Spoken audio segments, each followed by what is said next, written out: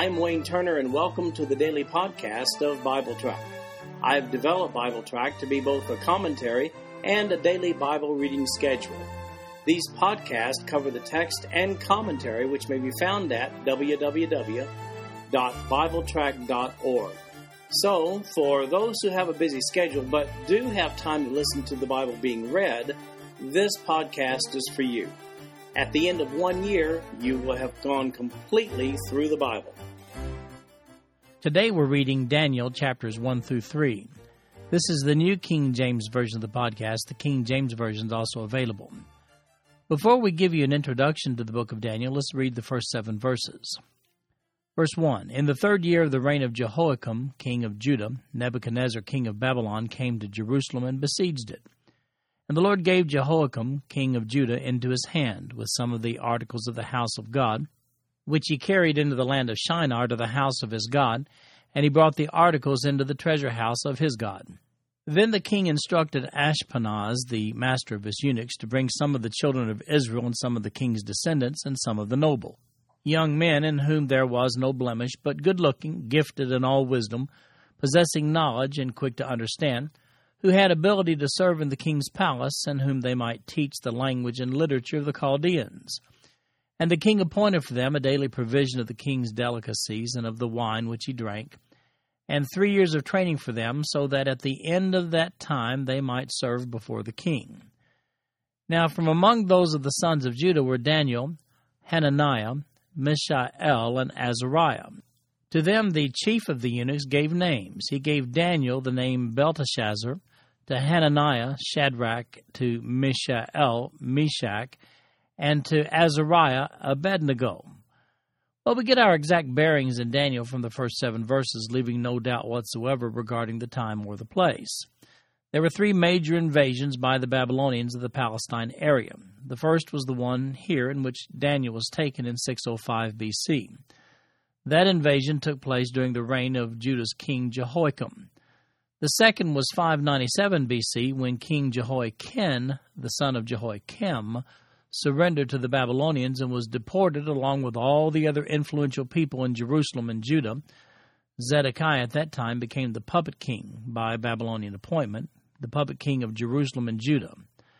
After Zedekiah got too big for his britches and rebelled against the Babylonian rule, Jerusalem fell under its final siege in 587, lasted to 586 B.C., and was destroyed by the Babylonians, and that was the end. Those last years are recorded in 2 Kings chapters 24 and 25. In Jeremiah chapter 25, verse 11, Jeremiah prophesied that the exiles would serve the Babylonians for 70 years. Then again in Jeremiah chapter 29, verse 10, the prophet prophesied that the captivity would last 70 years. It's true that the Jews began returning to Jerusalem under Persian King Cyrus in 535 B.C., That was following the defeat of the Babylonians 70 years after the initial captivity, the one that Daniel went in 605 B.C. It's also worth noting that the temple was ravaged in 586 B.C. and rebuilt in 516 B.C. Again, that was 70 years. These historical events, fulfillments, they validate the prophecies of Jeremiah 70 years before. Once in Babylon, Daniel and his friends underwent name changes. For future reference, let's take a note of the Babylonian aliases of Daniel and his friends. Daniel became Belteshazzar, Hananiah became Shadrach, Mishael became Meshach, and Azariah became Abednego. It's interesting that the book of Daniel continues to refer to Daniel with his Jewish name throughout, but the Babylonian names are commonly used for the other 3. There's one more point of interest regarding the book of Daniel. It is written in 2 different languages. Chapters 1 and then chapters 8 through 12 are written in Hebrew, but chapters 2 through 7 are written in Aramaic. As a captive of the Babylonians, Daniel was fluent in both languages. And why would Daniel write this manuscript in 2 different languages? Well, here's an excerpt from Expositor's Bible Commentary on this very issue. I quote, A careful study of the subject matter yields fairly obvious answers. The Aramaic chapters deal with matters pertaining to the entire citizenry of the Babylonian and the Persian empires, whereas the other 6 chapters relate to peculiarly Jewish concerns and God's special plans for the future of His covenant people.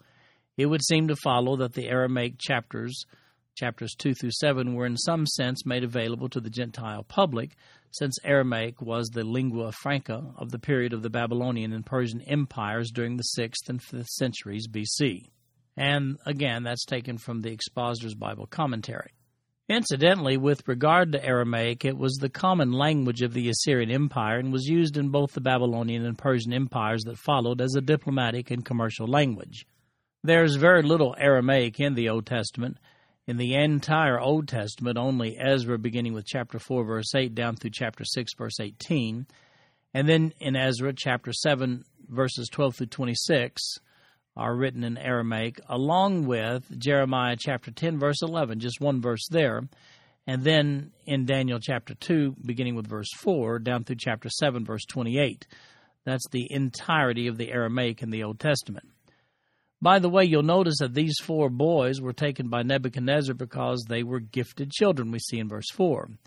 These children were to be trained for some future role in the service of Nebuchadnezzar. Then we have the food incident, the ordeal, I should say, in Daniel chapter 1, verses 8 through 21. Verse 8, "But Daniel purposed in his heart that he would not defile himself with the portion of the king's delicacies, nor with the wine which he drank. Therefore he requested of the chief of the eunuchs that he might not defile himself. Now God had brought Daniel into the favor and goodwill of the chief of the eunuchs. And the chief of the eunuchs said to Daniel, I fear my lord the king, who has appointed your food and drink. For why should he see your faces looking worse than the young men who are your age? Then you would endanger my head before the king. So Daniel said to the steward, whom the chief of the eunuchs had set over Daniel, Hananiah, Mishael, and Azariah, Please test your servants for 10 days, and let them give us vegetables to eat and water to drink. Then let our appearance be examined before you, and the appearance of the young men who eat the portion of the king's delicacies, and as you see fit, so deal with your servants.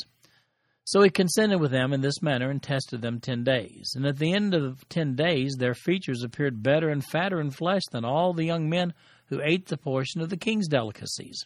Thus the steward took away their portion of delicacies and the wine that they were to drink, and gave them vegetables.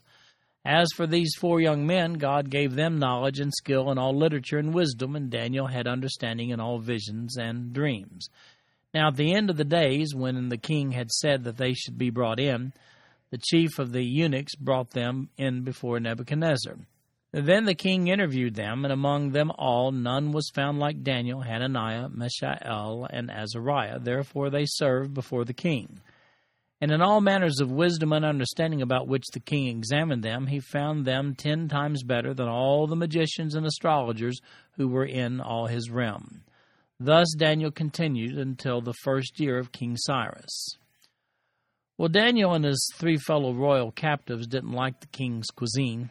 They determined not to defile themselves with the royal food, probably food that violated Jewish preparation guidelines and, or possibly, had been offered to pagan gods before arriving at the king's kitchen.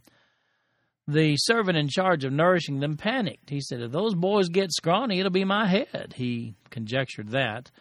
However, Daniel reasons with him and challenges him to a test. He said, let us eat vegetarian diets with water, and then compare us to your other diners in 10 days. Well, after 10 days, they were permanently allowed to stay on their modest diet.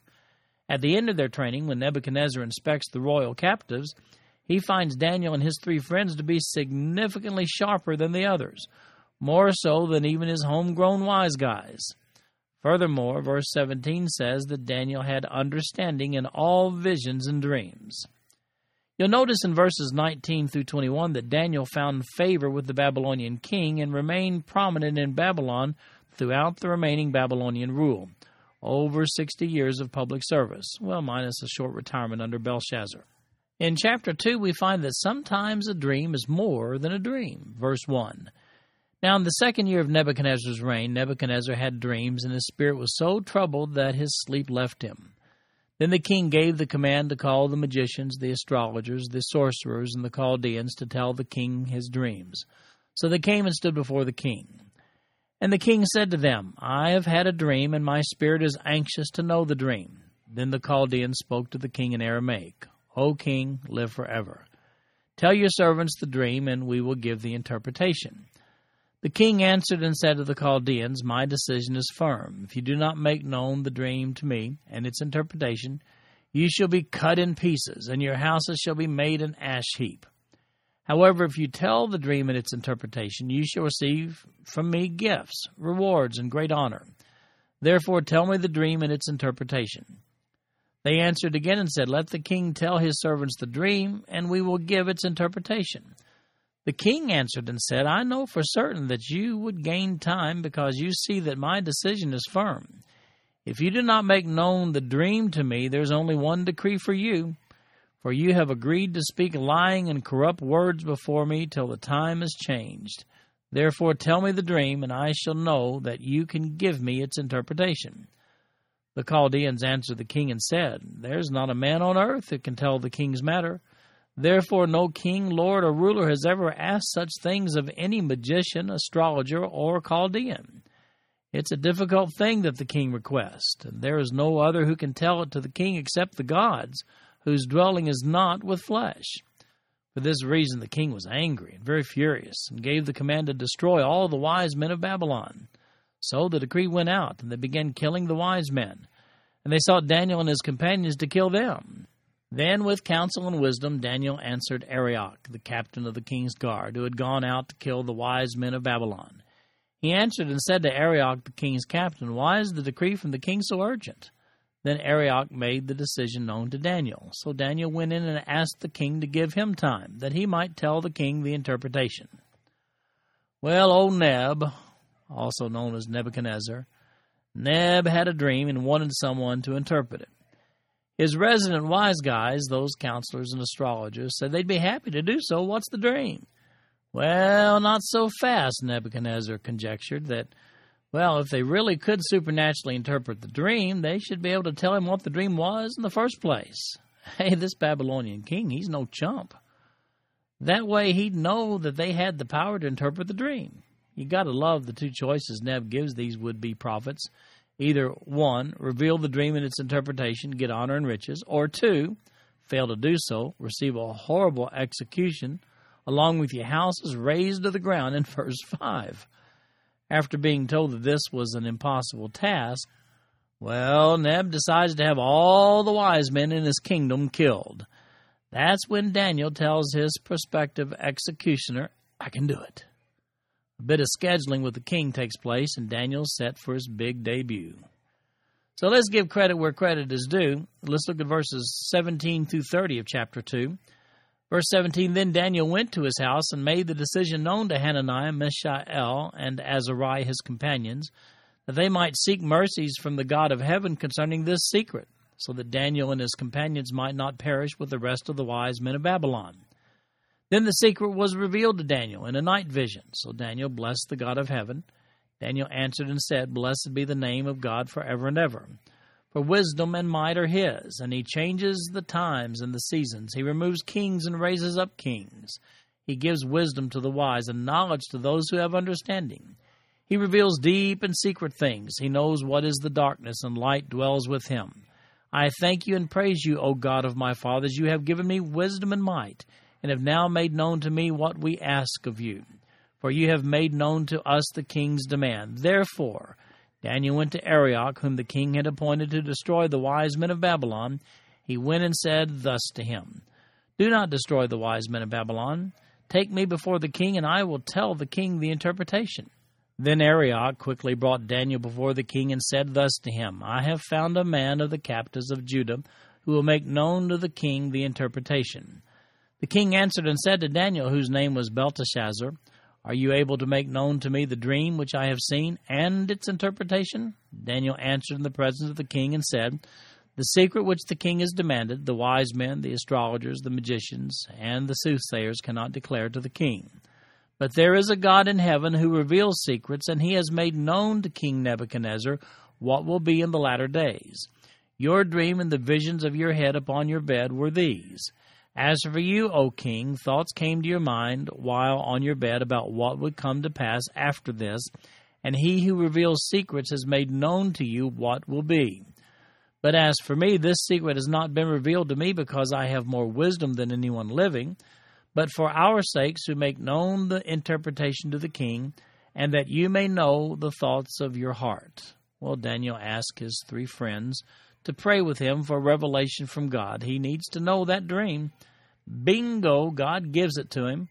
Verses 19 to 23 contain the prayer of thanksgiving from Daniel after he receives the revelation. So he goes before Nebuchadnezzar in verses 24 through 30 here and specifically gives the one true God credit for revealing the interpretation and the dream itself. Now for the dream in verses 31 through 45. Verse 31, You, O king, were watching, and behold a great image. This great image, whose splendor was excellent, stood before you, and its form was awesome. This image's head was of fine gold, its chest and arms of silver, its belly and thighs of bronze, its legs of iron, its feet partly of iron and partly of clay. You watched while a stone was cut out without hands, which struck the image on its feet of iron and clay and broke them in pieces. Then the iron, the clay, the bronze, the silver, and the gold were crushed together and became like chaff from the summer threshing floors. The wind carried them away so that no trace of them was found, and the stone that struck the image became a great mountain and filled the whole earth. This is the dream. Now we will tell the interpretation of it before the king. You, O king, are a king of kings, for the God of heaven has given you a kingdom, power, strength, and glory, and wherever the children of men dwell, or the beasts of the field and the birds of the heaven, he has given them into your hand and has made you ruler over them all. You are this head of gold. But after you shall rise another kingdom inferior to yours, then another, a third kingdom of bronze, which shall rule over all the earth. And the fourth kingdom shall be as strong as iron, inasmuch as iron breaks in pieces and shatters everything, and like iron that crushes, that kingdom will break in pieces and crush all the others. Whereas you saw the feet and toes, partly of potter's clay and partly of iron, the kingdom shall be divided, yet the strength of the iron shall be in it, just as you saw the iron mixed with ceramic clay. And as the toes of the feet were partly of iron and partly of clay, so the kingdom shall be partly strong and partly fragile. As you saw iron mixed with ceramic clay, they will mingle with the seed of men, but they will not adhere to one another, just as iron does not mix with clay. And in the days of these kings, the God of heaven will set up a kingdom which shall never be destroyed, and the kingdom shall not be left to other people. It shall break in pieces and consume all these kingdoms, and it shall stand forever. Inasmuch as you saw that the stone was cut out of the mountain without hands, and that it broke in pieces the iron, the bronze, the clay, the silver, and the gold, the great God has made known to the king what will come to pass after this. The dream is certain, and its interpretation is sure. Well, this was the crucial part, revealing the dream itself. And Daniel nails it, describes a big image of a man and a stone that crushes it in verses 31 through 36. Okay, but what does that mean? Well, Daniel tells them, and here's the dream and its interpretation. The image represents 4 great empires. The Babylonian Empire under King Nebuchadnezzar, represented by the gold head of the image in verses 37 and 38. Daniel specifically identifies Nebuchadnezzar here. Followed by the Persian kingdom, represented by the silver chest and arms in verse 39. Not named specifically, but Babylon did fall to the Persians in 539 BC. Then we have the Greek Empire as the third kingdom listed here, represented here by the middle section and thighs of bronze in verse 39. Not named specifically, but Alexander the Great conquered the Persians in 331 BC. And then the fourth empire or kingdom listed here is represented by the legs of iron. It's the Roman Empire, and feet of iron and clay in verses 40 to 43. It's not named specifically, but the Romans emerged in stages through 31 BC when they finally dominated the world. And then finally, for the fifth kingdom, is the stone made without hands that destroys the image. This one is yet unfulfilled. Most dispensational scholars on prophecy agree that the Battle of Armageddon in Revelation 19:11 through 21 will see the fulfillment, in other words, the stone, the Messiah, who destroys the earthly kingdoms once and for all. In verses 46 through 49, we see that Nebuchadnezzar is impressed. Verse 46, Then King Nebuchadnezzar fell on his face, prostrate before Daniel, and commanded that they should present an offering and incense to him. The king answered Daniel and said, "Truly your God is the God of gods, the Lord of lords, and a revealer of secrets, since you could reveal this secret." Then the king promoted Daniel and gave him many great gifts, and he made him ruler over the whole province of Babylon, and chief administrator over all the wise men of Babylon. Also Daniel petitioned the king, and he set Shadrach, Meshach, and Abednego over the affairs of the province of Babylon, but Daniel sat in the gate of the king. Well, Nebuchadnezzar likes what he hears, and the other wise men in the kingdom are, relieved, you might imagine. Daniel gets a huge promotion as Nebuchadnezzar pays his respects to the one true God.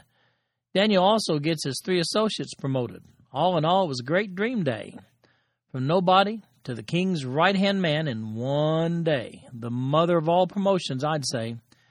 And he did it all without forsaking the one true God, even caused Nebuchadnezzar to acknowledge God. No question. A really good day.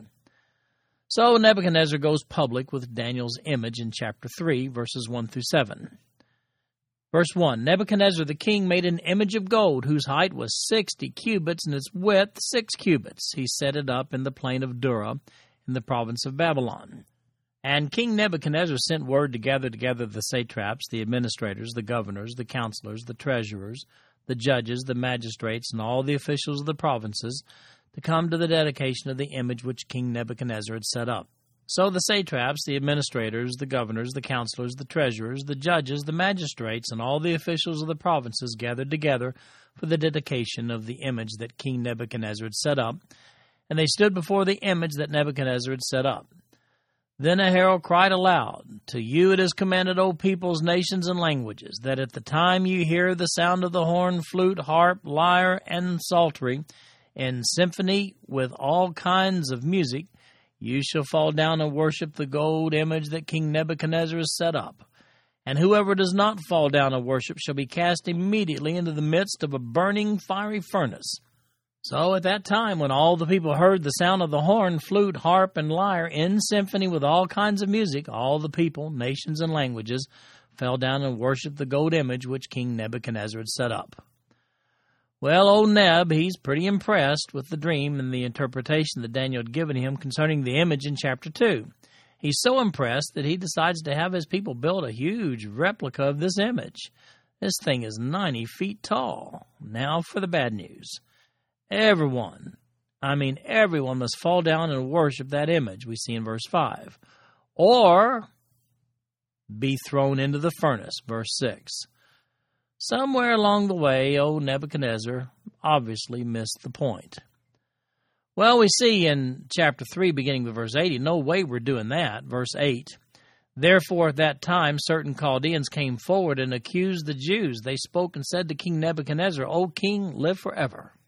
You, O king, have made a decree that everyone who hears the sound of the horn, flute, harp, lyre, and psaltery in symphony with all kinds of music shall fall down and worship the gold image. And whoever does not fall down and worship shall be cast into the midst of a burning fiery furnace. There are certain Jews whom you have set over the affairs of the province of Babylon, Shadrach, Meshach, and Abednego. These men, O king, have not paid due regard to you. They do not serve your gods or worship the gold image which you have set up.' Then Nebuchadnezzar, in rage and fury, gave the command to bring Shadrach, Meshach, and Abednego, so they brought these men before the king. Nebuchadnezzar spoke, saying to them, 'Is it true, Shadrach, Meshach, and Abednego, that you do not serve my gods or worship the gold image which I have set up? Now, if you are ready at the time you hear the sound of the horn, flute, harp, lyre, and psaltery in symphony with all kinds of music, and you fall down and worship the image which I have made, good. But if you do not worship, you shall be cast immediately into the midst of a burning fiery furnace. And who is the God who will deliver you from my hands?' Shadrach, Meshach, and Abednego answered and said to the king, 'O Nebuchadnezzar, we have no need to answer you in this matter. If that is the case, our God whom we serve is able to deliver us from the burning fiery furnace, and he will deliver us from your hand, O king. But if not, let it be known to you, O king, that we do not serve your gods, nor will we worship the gold image which you have set up.' Then Nebuchadnezzar was full of fury, and the expression on his face changed toward Shadrach, Meshach, and Abednego. He spoke and commanded that they heat the furnace 7 times more than it was usually heated. And he commanded certain mighty men of valor who were in his army to bind Shadrach, Meshach, and Abednego and cast them into the burning fiery furnace. Then these men were bound in their coats, their trousers, their turbans, and their other garments, and were cast into the midst of the burning fiery furnace. Therefore, because the king's command was urgent, and the furnace was exceedingly hot, the flame of the fire killed those men who took up Shadrach, Meshach, and Abednego.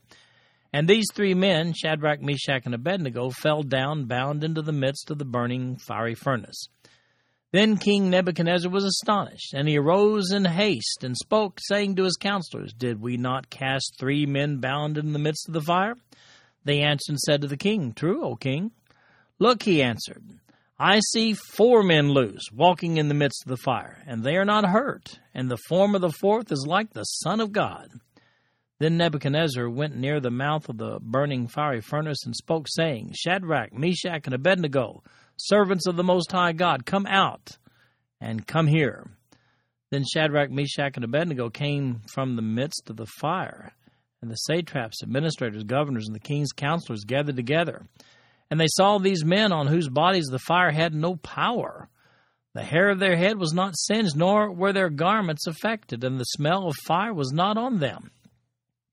Nebuchadnezzar spoke, saying, Blessed be the God of Shadrach, Meshach, and Abednego, who sent his angel and delivered his servants who trusted in him, and they have frustrated the king's word and yielded their bodies, that they should not serve nor worship any god except their own God.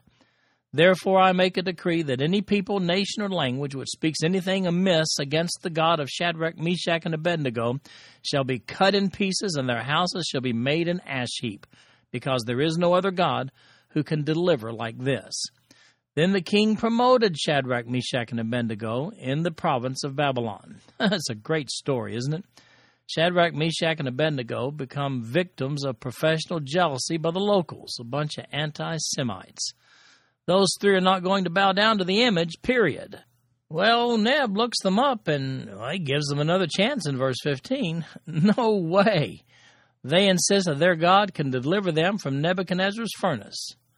Well, enough is enough. The king's furious, and he commands that they be bound and the furnace be heated to 7 times its normal intensity. I mean, tie them up before you throw them into the fire. I wonder who thought of that. Well, it's into the furnace they go. The men that cast them in are killed by the heat. But then the king sees 4 men loose in the furnace. The form of the 4th is like the Son of God. I love verse 26. It says, Then Nebuchadnezzar went near the mouth of the burning fiery furnace and spoke, saying, Shadrach, Meshach, and Abednego, servants of the Most High God, come out and come here. Then Shadrach, Meshach, and Abednego came from the midst of the fire. Whoa! The ropes that bound them burned off, but their clothing remained intact. How remarkable is that? Out they come, without even the smell of smoke, but with a promotion and a decree that they can worship whomever they want with immunity. Well, not only that, but Nebuchadnezzar issues a further decree in verse 29 regarding their God. And he says that any people, nation, or language which speaks anything amiss against the God of Shadrach, Meshach, and Abednego shall be cut in pieces, and their houses shall be made an ash heap. Hey, isn't that the exact same decree issued back in chapter 2, verse 5? Obviously, that was a favorite of Nebuchadnezzar. What else can you conclude? It was another good Jewish day in Babylon.